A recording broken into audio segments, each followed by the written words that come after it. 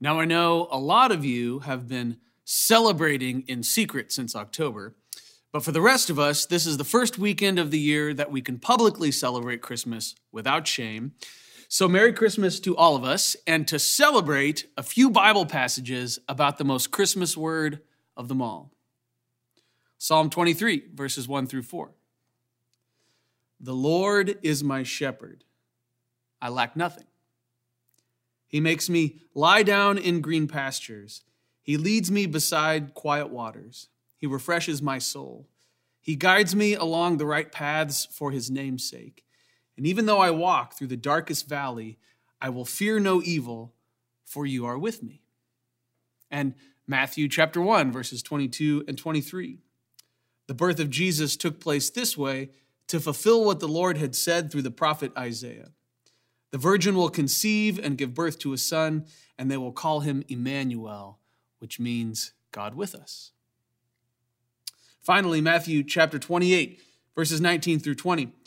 Therefore, go and make disciples of all nations, baptizing them in the name of the Father and of the Son and of the Holy Spirit, and teaching them to obey everything I have commanded you. And surely I am with you always, even to the very end of the age. One passage before Jesus' life, one at the beginning, and one at the end of his ministry. And of course, the most Christmas word of them all is the simple word with. God intends to be with us, and this is one of the great themes of the Bible. And with is a small word, but it is wondrous indeed. We're in a series called The Wonder of Advent. And if you're not familiar with the word Advent, Advent is the season of preparation before Christmas Day.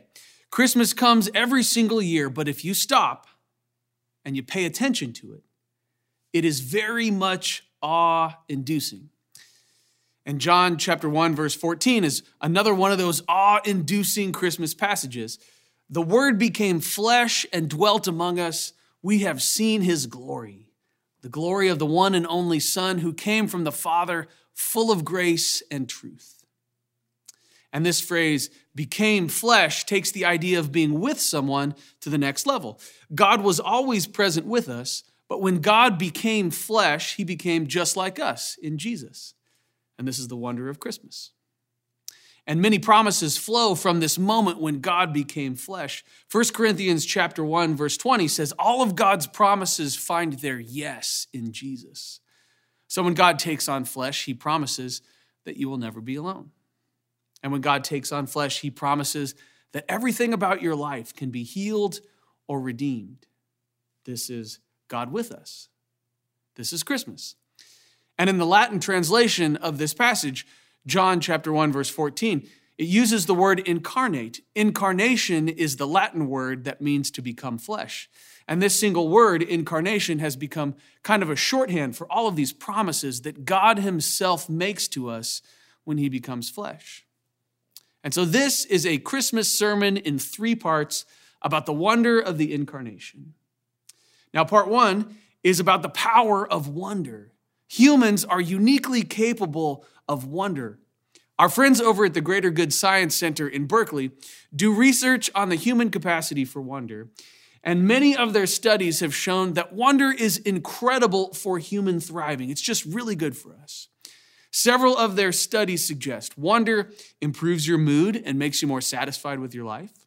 It's good for your health. It improves critical thinking. It decreases materialism and increases humility. Wonder induces generosity and goodwill. And interestingly, some of their studies have shown wonder makes you feel like you have more time. And finally, wonder makes you feel more connected to others. Wonder is just really, really good for us. And interestingly, the Greater Good Science Center of Berkeley suggests that a pretty reliable way to experience this kind of wonder is to practice spirituality or religion. Now, the mechanic at work that creates this helpful kind of wonder is sometimes called by psychologists the small self effect. We experience wonder when we feel small in comparison to the night sky or to a huge wave. We experience wonder when we're part of something much bigger than ourselves. In fact, the director of the Greater Good Science Center concluded in this summary article, One simple prescription can have transformative effects. Look for more daily experiences of awe. In short, change what you pay attention to. And this is going to be my ask at the end of this Christmas sermon. You got to change what you pay attention to in this Christmas season. Now, this kind of wonder, the small self effect, is readily available in the stories about Jesus, especially his birth. Luke chapter 2. And there were shepherds living out in the fields nearby, keeping watch over their flocks at night.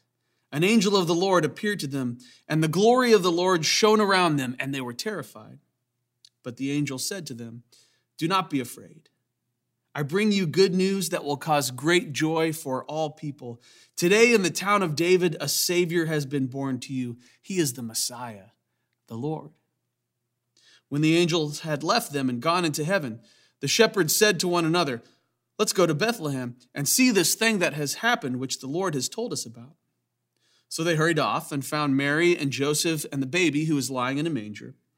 And when they'd seen him, they spread the word concerning what had been told to them about this child.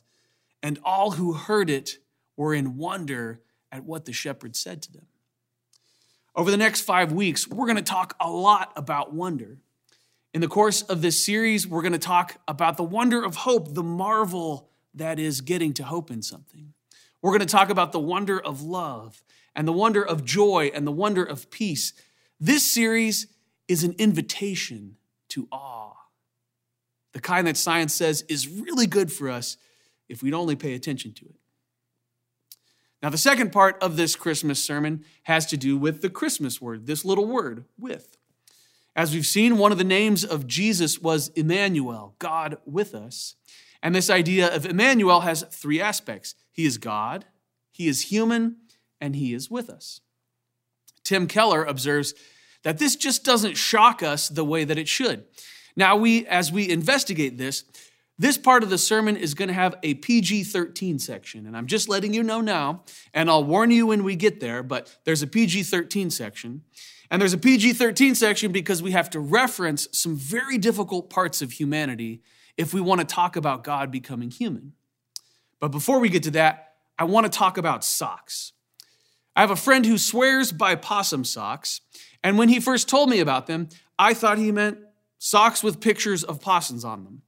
And then he told me that they're actually made out of possums, and then maybe like you, I thought of this guy.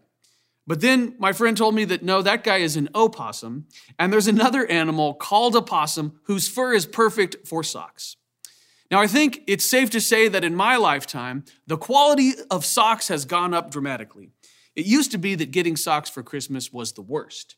Now, it's pretty okay, especially if they're possum socks. But however you feel about getting socks under the tree, you're going to need socks each and every Christmas because Christmas should knock your socks off. And as I was preparing for this sermon, I looked up the history of this idiom about getting your socks knocked off. And it turns out that it's from boxing in the 1800s, although then I think it was called pugilism. But trainers would tell their fighter, you let that other guy hit you so hard that not only did your shoes come off, but your socks came off as well. You got hit so hard that it knocked your socks off. And I think that this is relevant, and here's why. Look at God in the Old Testament. Sometimes he is loving and close and slow to anger, but sometimes he is terrifying. God appears to Abraham as a smoldering furnace and to the nation of Israel as a pillar of fire, and he appears to Job as a tornado. When Moses speaks to God, he asks to see God's face, and he is told that if he saw God's face, he would immediately die. And Moses is only allowed to see God from a distance and only allowed to see God's backside. So what do you think Moses would have said if he had read, "The Word became flesh and dwelt among us, and we have seen his glory"? He would have said, "What? Do you realize what this means? You can draw close to God. This was my life's ambition." He would have said, "Where is your joy? Where is your awe? This should be the main thing about your life. You can be close to God." He might have even said, "My socks have come off." Now, this fiery tornado of a God doesn't just show up as a human being. He doesn't just arrive as an adult and leave some wisdom and then depart. No, the designs are much grander than that. He comes as a baby, vulnerable and small and dependent. It is wondrous indeed.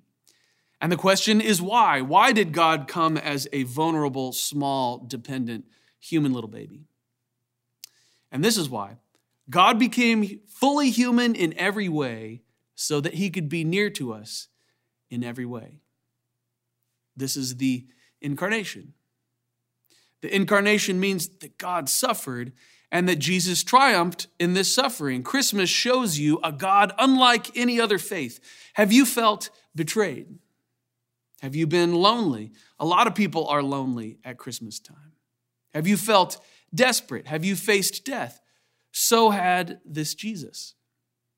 Sometimes people say to me, "You don't understand. I've prayed to God for things and God ignored my prayers." But in the Garden of Gethsemane, Jesus cried out, "Father, will you take this cup from me?" He is asking to not be crucified, but he is turned down. Jesus knows the pain of unanswered prayer, and this is the meaning of Christmas. Now, sometimes other people say to me, "I feel like God has abandoned me." But this is precisely what Jesus was saying on the cross when he said, my God, why have you forsaken me?" Jesus knows the pain of abandonment. And this is the meaning of Christmas. Christmas says, God has been all the places that you have been. He's been in the darkness that you and I have found ourselves in before, and even more. And therefore, we can trust him. The incarnation is God saying, I understand every part of your life, and I can be with you in every part of your life. It's God saying, my presence is more powerful than the thing troubling you, no matter what it is. Tim Keller put it this way. The incarnation means that God has the capacity for infinite comfort. To emphasize this point, the Christian psychologist Richard Beck reflects on a famous and offensive work of art. Now, this is the PG-13 part of this Christmas sermon. And so, just so it's clear that I didn't author this offensive content, I'm going to read directly from Dr. Beck's book, Unclean. It's only rated PG-13. It's not so bad, but just fair warning. So this is what Dr. Beck wrote. Last week out at the prison Bible study that I lead, I led the inmates through an unlikely Advent meditation. Our focus was on a controversial photograph by Andres Serrano. In 1987, the photographer Andres Serrano unveiled his controversial work, Expletive Christ. And it's beautiful. Here it is, until you know what it is. This was a photograph of a crucifix submerged in a mixture of blood and urine. The work broke into public consciousness in 1989 when members of the U.S. Senate expressed outrage that Serrano had received $15,000 from the American National Endowment for the Arts. Senators called the work filth and blasphemous and abhorrent. One senator said, in naming it, Serrano was taunting the American people. He was seeking to create indignation. It's all right for him to be a jerk, but let him be a jerk on his own time and with his own resources. Do not dishonor our Lord with federal dollars. Later, in 1997, the National Gallery in Melbourne, Australia was closed when members of a Christian group attacked the facility and damaged the photograph. This is an example of a psychological dynamic called negativity dominance in judgments of contamination. That is, when the pure comes into contact with the contaminant, it's the pure that's polluted. The negative dominates over the positive. The power is not with the pure, but sits with the pollutant. That's why the Pharisees see Jesus becoming defiled when he eats with tax collectors and with sinners. The pollutant, the tax collectors and sinners, defiles Jesus, the pure. Thus, in the contact between urine and Jesus in expletive Christ, we instinctively judge the negative to be stronger than the positive. Thus the shock, and thus the blasphemy. And Dr. Beck goes on. But the real blasphemy might just be this. We think that the urine is stronger than Christ. We instinctively and blasphemously believe that the defilement of our own lives is the strongest force in the universe, stronger than even God. It never occurs to us that Christ is stronger than the expletives of our lives. I looked at the men in the Bible study and said, This is the scandal of the incarnation. This is the scandal of Christmas, that God descended into the expletives and darkness of your life, and the expletives and darkness did not overcome it. I know, I told the men, that this is so very hard to believe, that Jesus goes into the darkest, most disgusting, most defiled corners of our lives. That by itself is hard to believe. But even harder to believe is that Jesus is stronger than that polluting, shameful, defiled darkness. This is the scandal of Christmas. Captured in these two simple passages, John 1:14, the Word became flesh and dwelt among us. And John 1:5, the light shines in the darkness, but the darkness does not overcome it. But the Word did become flesh, Dr. Beck writes. God did dwell among us, and he still does, even in the expletives, especially in the expletives. Emmanuel. I looked at the men in the prison and I paused. I wanted them to hear this because there is some real darkness in their lives, darkness we rarely speak about. I looked at them and I said, the meaning of the incarnation is that God has descended into the expletives of your life, and God is stronger than that darkness. Do you believe it? Because I know it is so very hard to believe. You want to believe that your foulness, all the expletives in your life, is the strongest thing that there is, the greatest and final truth about your life, but it's not. It's so hard to believe what I'm telling you because it feels like blasphemy, but it's not. It's not blasphemy. It's the story of the incarnation. It is the Word becoming flesh. It is the story of God's love for you. It is Christmas. Or so says Dr. Beck. Wondrous indeed. God comes to meet us in our darkness, and the darkness does not overcome him. I remember a few years back, my kids, Margot and Frankie, were discussing together that they were scared of the dark. It was one of those really magical once-a-year moments where the kids were playing together without fighting. They were playing with Legos, and out of nowhere, my son Frankie volunteered, "I'm scared of the dark sometimes, Margot." And Margot, who was 5 at the time, said knowingly, "Me too, Frankie. Me too." And my first guess was that they were scared to be alone. I used to think that the universal human fear of darkness was, at its heart, a deep cry to be with someone. It was a fear of being alone. And then I realized, as often happens to me, that I was perfectly, exactly wrong. My kids weren't scared of the dark because they were alone. They're scared of the dark precisely because they're afraid they might not be alone. In their imagination, someone or something might be in there with them. And then I realized as I watched my kids play together that they might be scared of the dark in their room if I'm over in the living room. Or they might be scared of the dark if I'm right in the hallway and they're in their room. But if I come in and lay down right beside them, as I sometimes get to do, that's when they are no longer afraid. And that's when they can fall asleep. It matters greatly who is with you in the dark. And so in this series, we're exploring the character of this God who promised to be with us in the dark. We're going to take a look at this God who invented joy. Dallas Willard said that God was the most joyful being in the universe. He invented joy. We're going to take a look at the God who the Bible says is love. The Bible says God is love. We're going to take a look at the God described in the Bible as the God of all hope and the Prince of Peace. This is the character of God, joy and love and hope and peace, and that is who is with us in the dark. The wonder of the incarnation is that Jesus has the infinite power to comfort you and to combat the darkness in your life. But it can be hard to let go of that darkness, can't it? In the story of Jesus' birth, some marvel and worship and others are deeply threatened. God being with humanity is comforting to some and highly disturbing to others. The book of Matthew records the story of someone who was disturbed by the arrival of Jesus. In the time of King Herod, after Jesus was born in Bethlehem of Judea, wise men from the east came to Jerusalem asking, "Where is the child who has been born King of the Jews?" Now, Herod fancies himself king of the Jews, so it would have been deeply disturbing to have someone else say, "Where is the real king?" And these wise men go on, for we observed his star at its rising, and we have come to pay him homage. When King Herod heard this, he was frightened, and all Jerusalem with him. The great King Herod was terrified by this little baby. And Tim Keller said about this, in every heart then, there is a little King Herod that wants to rule and that is threatened by anything that may compromise its omnipotence or sovereignty. Each of us wants to be captain of their own soul, master of their own destiny. Where's the true king?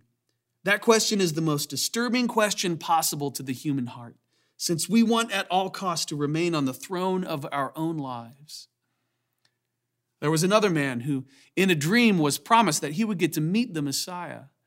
And when he meets the baby Jesus, he says this child is destined to cause many in Israel to fall and many others to rise. He's been sent as a sign from God, but many will oppose him. As a result, the deepest thoughts of many hearts will be revealed, and a sword will pierce your very soul. Part of the wonder of the incarnation is that it is powerfully comforting. God knows you. God understands you. But part of the wonder of the incarnation is that it is so deeply threatening to us. If God became human in this little baby and then was crowned king, then we have to give up our right to rule ourselves. And this is the true knock your socks off moment. Even when we cling to our darkness, even when we prefer the darkness, Jesus comes to us. You see, Jesus wasn't born because the people asked for it. And he wasn't born because they were good and they deserved it. Jesus was born because he wanted to come collect his people from their darkness. The wonder of the incarnation is that because he loved us, he came to get us. And this Christmas, Jesus wants to come get you. The next 5 weeks will mark a journey through Advent, that season of preparing our hearts before Jesus arrives to get us. So how can you prepare? You can change what you pay attention to. This year, ignore the bustle. Make space for wonder. Come to all 5 weeks of this series. But especially, we have prepared 2 ways for you to change what you pay attention to. 2 ways to pay attention to the wonder of Advent.